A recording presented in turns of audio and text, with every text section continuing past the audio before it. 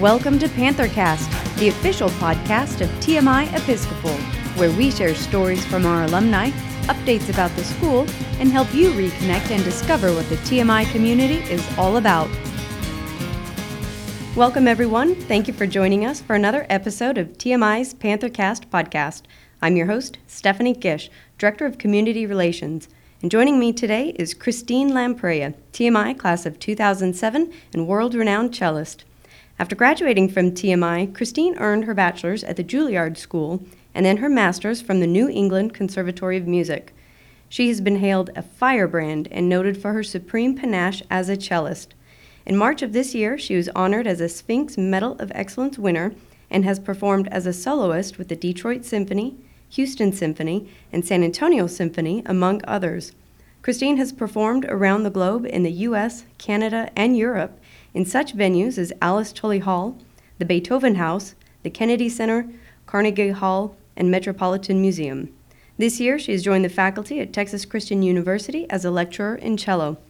Thank you so much for talking with me today, Christine, and welcome to the show. Thank you so much. I'm glad to be here. Well, why don't you start by telling me how old you were when you first started playing cello and how you got interested in it? Sure. My family had moved to San Antonio when I was in the third grade to Leon Springs, and I enrolled in Leon Springs Elementary. And in the fifth grade, there was a after-school string class being offered to the students, and the gentleman that was teaching the class came into my music class in the daytime and brought in a violin, viola, cello, and bass. And I was immediately attracted to not the cello, but the bass because of its huge size. And I had also really enjoyed listening to jazz as a little kid. And so I had just had this very romantic vision of me playing in a cafe in Paris somewhere with Ray-Bans on or something like that. And I brought this idea to my parents at home, who had often played classical music for me and my younger sister Stephanie in the car, but had never really been exposed in a deep way to classical music. So I brought the idea of me playing the bass to them, and they said, well, does it fit in our car? And we looked outside, and while I have seen basses crammed into smaller cars at the time, I didn't think it would be able to fit. So I said, no, I don't think so. And they said, well, what's the next biggest one? And I said, the cello. And they were like, okay, well, try that. And that's the very inspiring story of how I started playing the cello. It's really interesting, though. It's a fun story. What was it, once you started playing cello, what was it about the cello that made you fall in love with it? I think it was, I don't know if I fell in love till a few years later. I think it was more, I had a natural facility with it, and I liked figuring it out. I was always pretty good at math as a kid, and so I think something about that had to played a part in me just kind of figuring out how to make it work, and that it felt like it came easier to me, and so I played it, and then I went to Stinson Middle School, and in orchestra, I was enrolled in middle school orchestra, and I started just really enjoying it more, and a middle school teacher suggested that I join the youth orchestra. So I joined the youth orchestra of San Antonio, and one of my first concerts there, I really fell in love with it, so around the 7th or 8th grade. Wow. So what was it like as you were growing up and getting older to balance playing the cello at an increasingly advanced level as you grew up through the years and balancing that with school, including when you eventually got here to TMI? Well, yeah, it was difficult for sure. I wouldn't say it's funny because um, playing an instrument is one that requires a lot of discipline and a lot of devotion.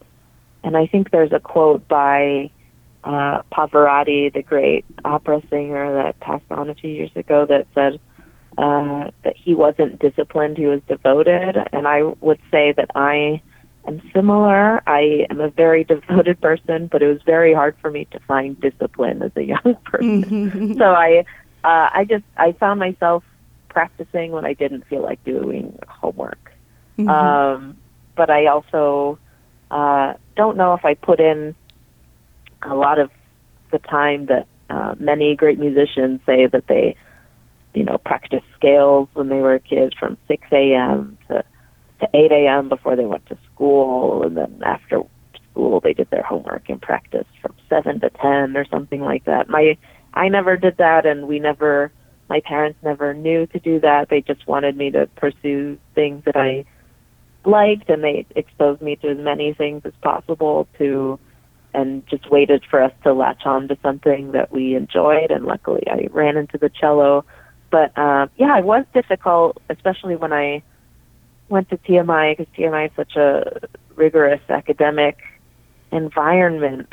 But I think it was really good because I think it really tested my love for the instrument. And I knew that I had to really take steps to devote myself in a more meaningful way.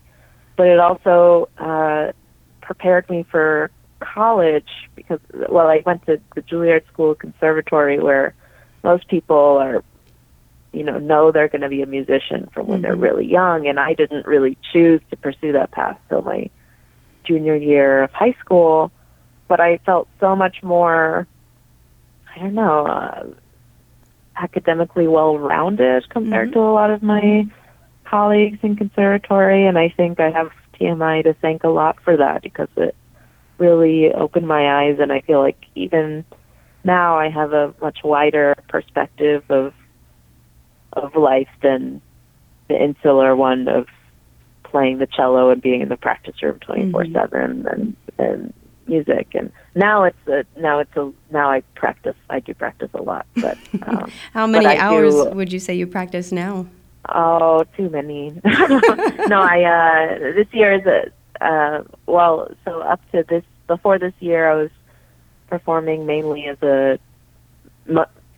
mostly performing, just traveling as a soloist with orchestra or playing recitals, chamber music, but chamber music being smaller ensembles, smaller than an orchestra. And so I was mostly performing and focusing on developing my career. This year I'm teaching at Texas Christian University in Fort Worth. So I have 10 students, and I have about a 16-hour week. So finding time to practice is a little more difficult, but I still do try to manage to practice about 4 hours a day on my own. That's a lot of definitely devotion. So go ahead. Sorry, I was going to say, so tell me a little bit more. You mentioned your path of having this actually become a career. And a lot of people find that music will fit into their life as more of a hobby. When did you decide and know? You said it was a little bit later on that you actually decided that cello was going to be more than that for you, that it was actually going to become a career. Tell me about that path. Yeah, I went to a music festival in the summer, but between my junior and senior years in the Berkshires, which are mountains in Massachusetts, and there's this kind of a little retreat there called Tanglewood. I make it sound smaller than it is. It's actually a beautiful beautiful piece of land with 2 world-class halls, and that's the summer home of the Boston Symphony.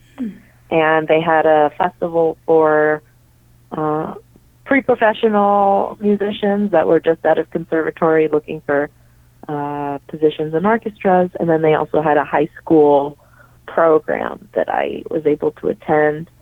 and being in a community surrounded by other kind of like-minded young people, and also seeing the Boston Symphony play every day almost with these monumental works of the classical repertoire, and also at such a high level. It was so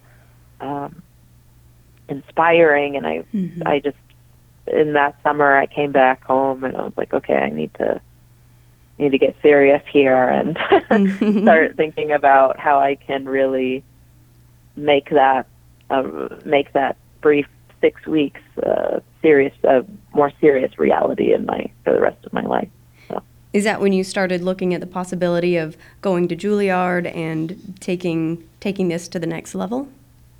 Yes, exactly. Yeah, I studied privately with the principal cellist of the San Antonio Symphony, Ken Freudigman, and I've been studying with him for 3 years. I had another teacher before that, and but I hadn't articulated that I wanted to become a professional musician to him yet.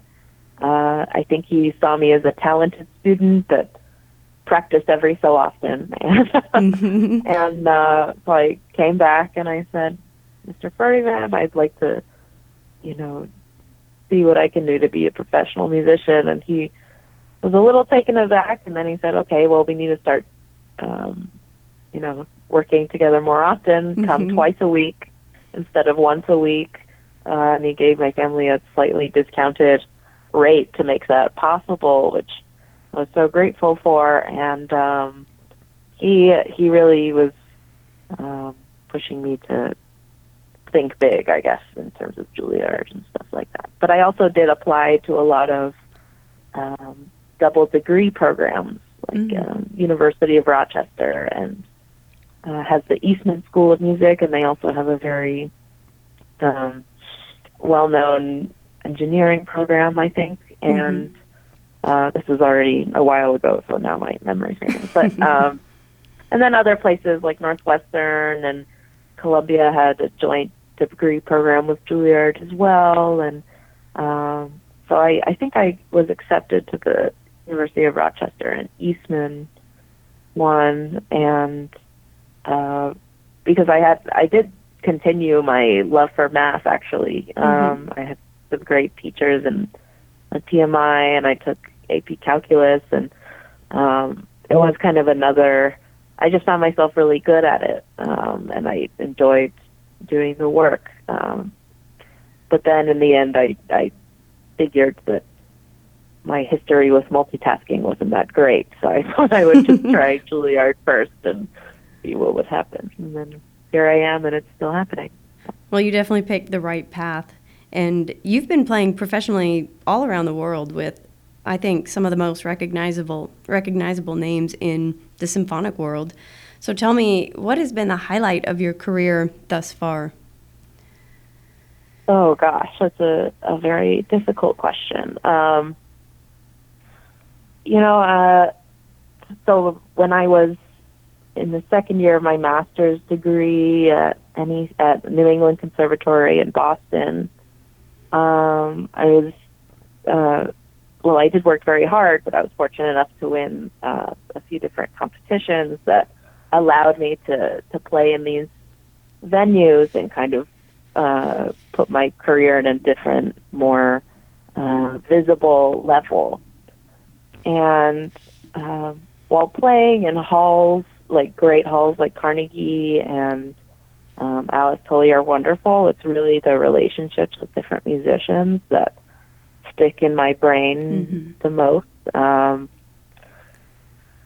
Playing with Itzhak Perlman, I had the pleasure of meeting him because he has a summer festival in Shelter Island, which is kind of in Long Island, New York, and so there I studied chamber music, and he was one of my coaches. And then during the year, that program holds various events, and they also do an annual chamber music tour, and they select certain students to join him on tour. So I was selected with 4 other people, so we did a tour of 3 cities that year, and that was such a special experience because you get to know such a great musical mind at more intimate in a more intimate space, and see how human they are, and that these great musicians aren't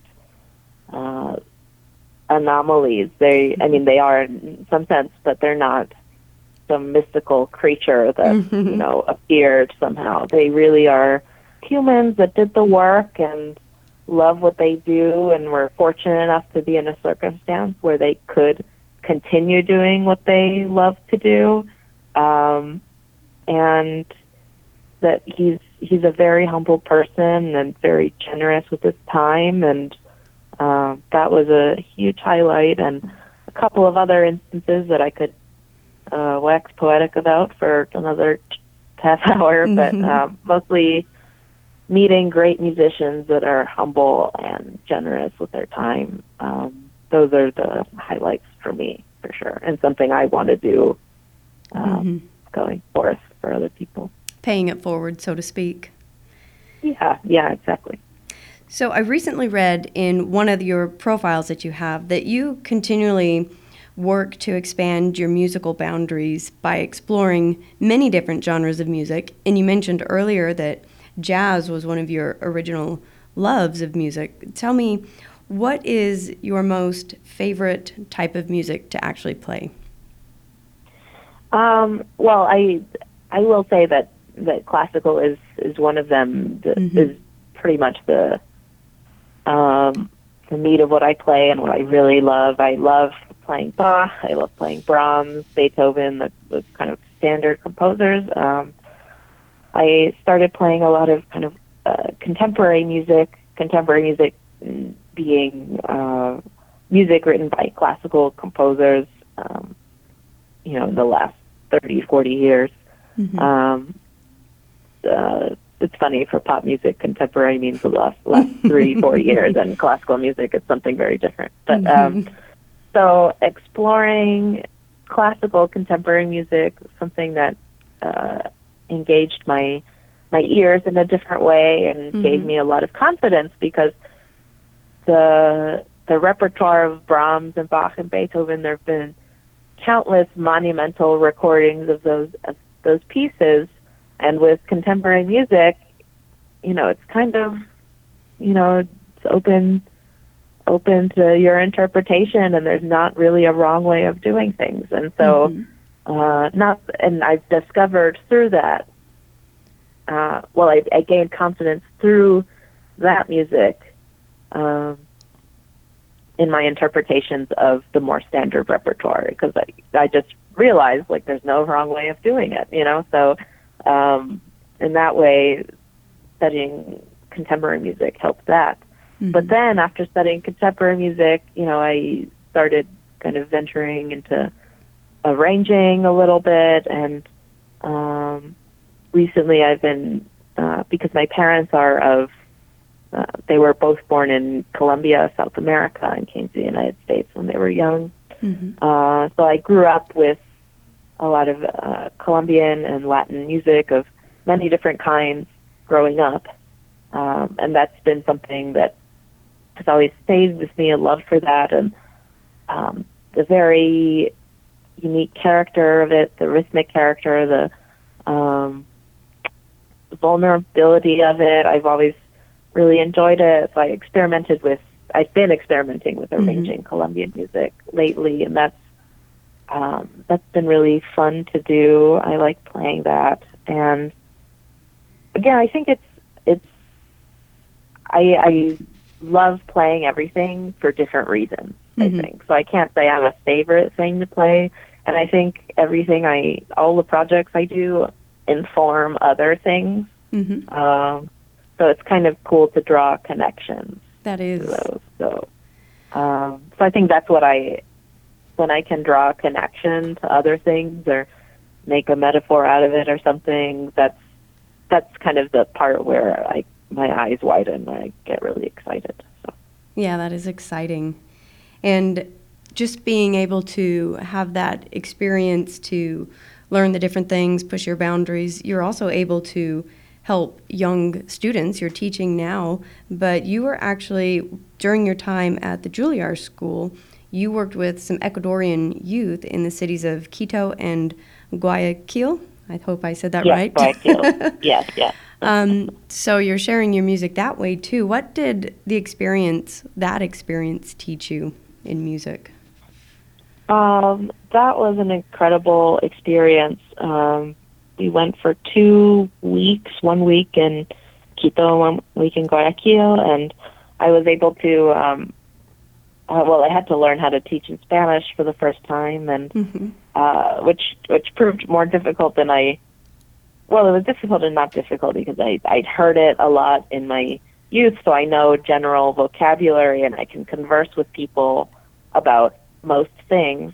And then also I had Miss Sobervinas in the Spanish class there at TMI, and she was very helpful. But I'd never learned musical terms in Spanish and how to talk about music in Spanish. So I kind of did a quick crash course on the plane there, and then teaching them in Spanish. They were very patient with me. But it was they were such like sponges for information. It was so much fun to teach them, and that was my first real serious teaching experience, and I knew that was something that I wanted to incorporate into my career at some point when I had the chance. Is that part of what drew you to TCU and where you're at now, being able to teach cello? Yeah, so this is a 1-year position. I'm substituting for the professor here. Jesus Castrobaldi is his name. A wonderful cellist. Also has had a plethora of experiences performing in the great halls of the world and in Europe. He actually was a judge for the 2013 Sphinx competition that I won. And then he also happened to be a judge in a competition I did in Mexico in 2016 that I also received one of the top prizes. And so we had a couple of conversations after that experience, the latter experience in Mexico, and just about career, about music, and we found some common denominators in how we interpret the music of Bach, and then we kind of left it at that, and we kept in touch a little bit, but then he called me in, I guess, this past March, saying he was going on sabbatical and that they needed someone to cover the studio, and he thought I might be a good fit. So I went through the whole application process, and it was an open search for a cello teacher to come. And I went and auditioned and interviewed, and I think there were other really qualified candidates, but I was lucky that they thought I was a good fit. So, and I was very lucky because I don't have a doctorate at this point, and it's very hard to get one of those positions without a doctorate unless you have commensurate experience, performance experience, which I just do. Yeah. I've only been performing for about 5 years since I graduated from school, but luckily it's been quite busy since then, so they felt comfortable having me at the school, and it's been so fulfilling being here, working. I have 10 students, and they're all talented and very, very open and very kind people. I feel like actually I've been playing better since knowing them, because there's something to playing on your own and performing on your own and practicing on your own. There's not many people to hold you accountable. The only thing holding you accountable really is, technically accountable, is just being, the concert, the audience there. You can't disappoint them to a certain level, But, preaching to these kids about certain concepts that I want them to get better at, I leave the lesson and I'm thinking, oh my gosh, I need to actually take my own advice. And so then I go and practice, and I think I've been sounding a lot better. So I'm very grateful to Dr. Castrobaldi, to TCU, to the students for giving me this opportunity. So now that you've had this opportunity and this experience, what do you think the future holds for you? Are you going to try to continue teaching more or focus on traveling and performing again? I think for the next few years, I'm going to keep performing and traveling and expanding my career. I kind of have my sights on expanding into Europe a little bit more. Maybe, record a couple of albums. I've been hesitant to do that just because there's so many great cello recordings out there, but I think I'm at the point where I just really have to put out some material. Are you going to work and on I'm itching to. Composing, I have a deep respect for. Through my arranging, I've realized how difficult it is, and I do enjoy it a lot, but it does require a lot of serious time that I am practicing, and simply maintaining my craft takes a lot of time as well. So I will try to compose or arrange anything if I do have time, but at this point it will be more secondary. But so mostly performing and traveling, and but I do eventually, I think I would like to balance that with teaching in a serious way at some point. It depends on kind of what comes up at this point. Well, what advice would you give to aspiring musicians who are interested in pursuing a career in music? I think seeking out lessons, professional lessons by an experienced professional is really important. I think there's a big misconception about talent. And I often get very well-meaning compliments about how I'm so talented, and I do think I do have an innate talent for the cello, but talent really won't take you anywhere until you do serious work, cultivating it. And, talent is just a little stepping stone to developing a real sense of musicianship, of being able to perform consistently. That requires a lot of time and cultivation that should not be underestimated. And I think all professional musicians have underestimated that at some point, and I've underestimated it in different times that I won't divulge here. But I've learned. I've made my mistakes, and I've learned, and I'm sure I'll make a few more mistakes, and I've learned. But just to take the commitment to being a great musician very seriously, and not relying on just talent is the advice that I would give. That's great advice. So before we finish up, tell me a little bit more about your time at TMI. Why don't you start by telling me what clubs and organizations were you involved in while you were here at TMI? I was in JROTC. I was in the Corps of Cadets the whole time I was there. I joined as a freshman. I joined TMI as a freshman, and I think one of the first friends I made was in the Corps of Cadets. So, again, not a most inspired beginning, but I did enjoy it. I did learn a lot about organization and leadership and working with others, which is a huge part of music because you're always collaborating with other people. And music, in a way, is much more difficult in terms of working with people because we're talking about really abstract things. Conveying sounds that nobody can really hold in their hands, you know. So the Corps of Cadets really prepared me in how to talk to people, and I think I did have an upper hand when I entered music more full time. What else did I do? I played softball. I did play volleyball, not that well.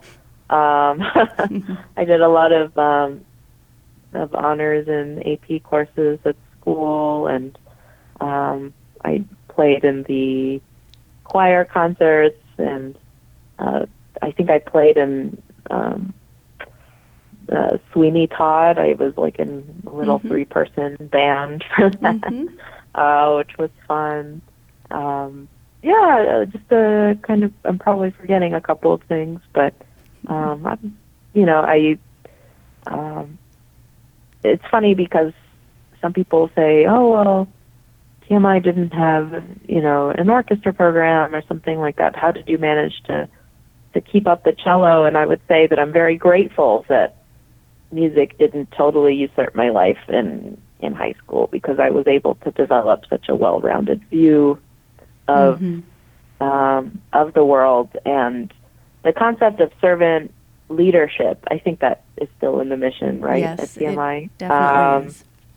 That concept definitely stuck with me. I think has stuck with me in my work as I've gone through all this crazy journey with music. And it's something that helped me when I received a Paul and Daisy Soros Fellowship for New Americans that helped pay for my grad school. They talked, one of the questions I remember for that was they were asking about my story as an immigrant, and my parents are actually the immigrants. I was born here, but their story really inspired me. Their very hard work to make my life possible, to make a life at TMI possible, really inspired me to pay it forward to other people, to be a servant leader. And TMI kind of cemented that idea in my mind, and being a musician and being of service to others, not necessarily, while I do, go play I'll play like at a homeless shelter, play for people, but being of service with the highest level of work that I can do as a musician, being the best musician I can be, and serving great, big audiences and stuff like that, and impacting people. That's something that the servant leadership mission at TMI really helped cement in my brain. That's very well said. Tell me, what was your best TMI memory you have? My best TMI memory? Oh, man. I think it would be the homecoming weekends were always really fun. Founders Day was always really fun. I think I really did enjoy playing softball a lot. I developed some early knee issues, so I had to stop, which coincidentally ended up, with that extra pocket of time, I ended up practicing the cello more. So, you can say what you will about things happening for a reason, but some of the softball games were like really one of those fun moments I had at TMI for sure. Yeah. That's wonderful. So your website is www.christinelamprey.com. Where else can our... it's currently under construction because I'm having some trouble with it, but it will be up and running soon, I promise, friends. Perfect. And your photos are beautiful. I saw, because you've got the one on there right now for your landing page, just you and the cello, beautiful photography that was done. Thank you. Where can our listeners learn more about you if they want to follow you? You have, I believe, YouTube and Instagram? Yeah, I do have YouTube and Instagram, and I have a Facebook page. I do have a Twitter, though I'm not there as frequently. Yeah, and so mostly I post right now since I'm still trying to figure out some website issues. I'm posting most of my concerts and recent happenings on Facebook and Instagram. So Lampreia Cello, I think, is the handle for both of those things. Wonderful. I'll put those in the show notes. Is there anything else you'd like to share with our community before we wrap up? That everyone should go support the San Antonio Symphony. Yes. They are an incredible organization, great group of musicians of the highest caliber. I think San Antonio is incredibly lucky to have them, and they really, most of the members had some part in my development as a musician. There's some great ticket deals. It's really not hard to go and enjoy them. And also, classical music is not meant for the elite. It is music that was composed to express the most vulnerable, real emotions that humans can express. And don't be afraid of it. Just go enjoy it, and don't try to understand it. Just feel and enjoy it. That's it. I love that. Well, this has been a pleasure talking with you today. Thank you so much for joining me. Oh, my pleasure, Stephanie. Thanks for asking me to be here. Thank you for listening to TMI's PantherCast. We hope you enjoyed this episode. If you did, please leave us a review on iTunes or anywhere that you listen to podcasts. We'd love to hear your feedback and show ideas, so leave us a comment, email, or connect with us on Facebook, Instagram, or Twitter using @TMI Episcopal. For more news, ways to connect, and to learn about upcoming events on campus, visit our website at www.tmi-sa.org.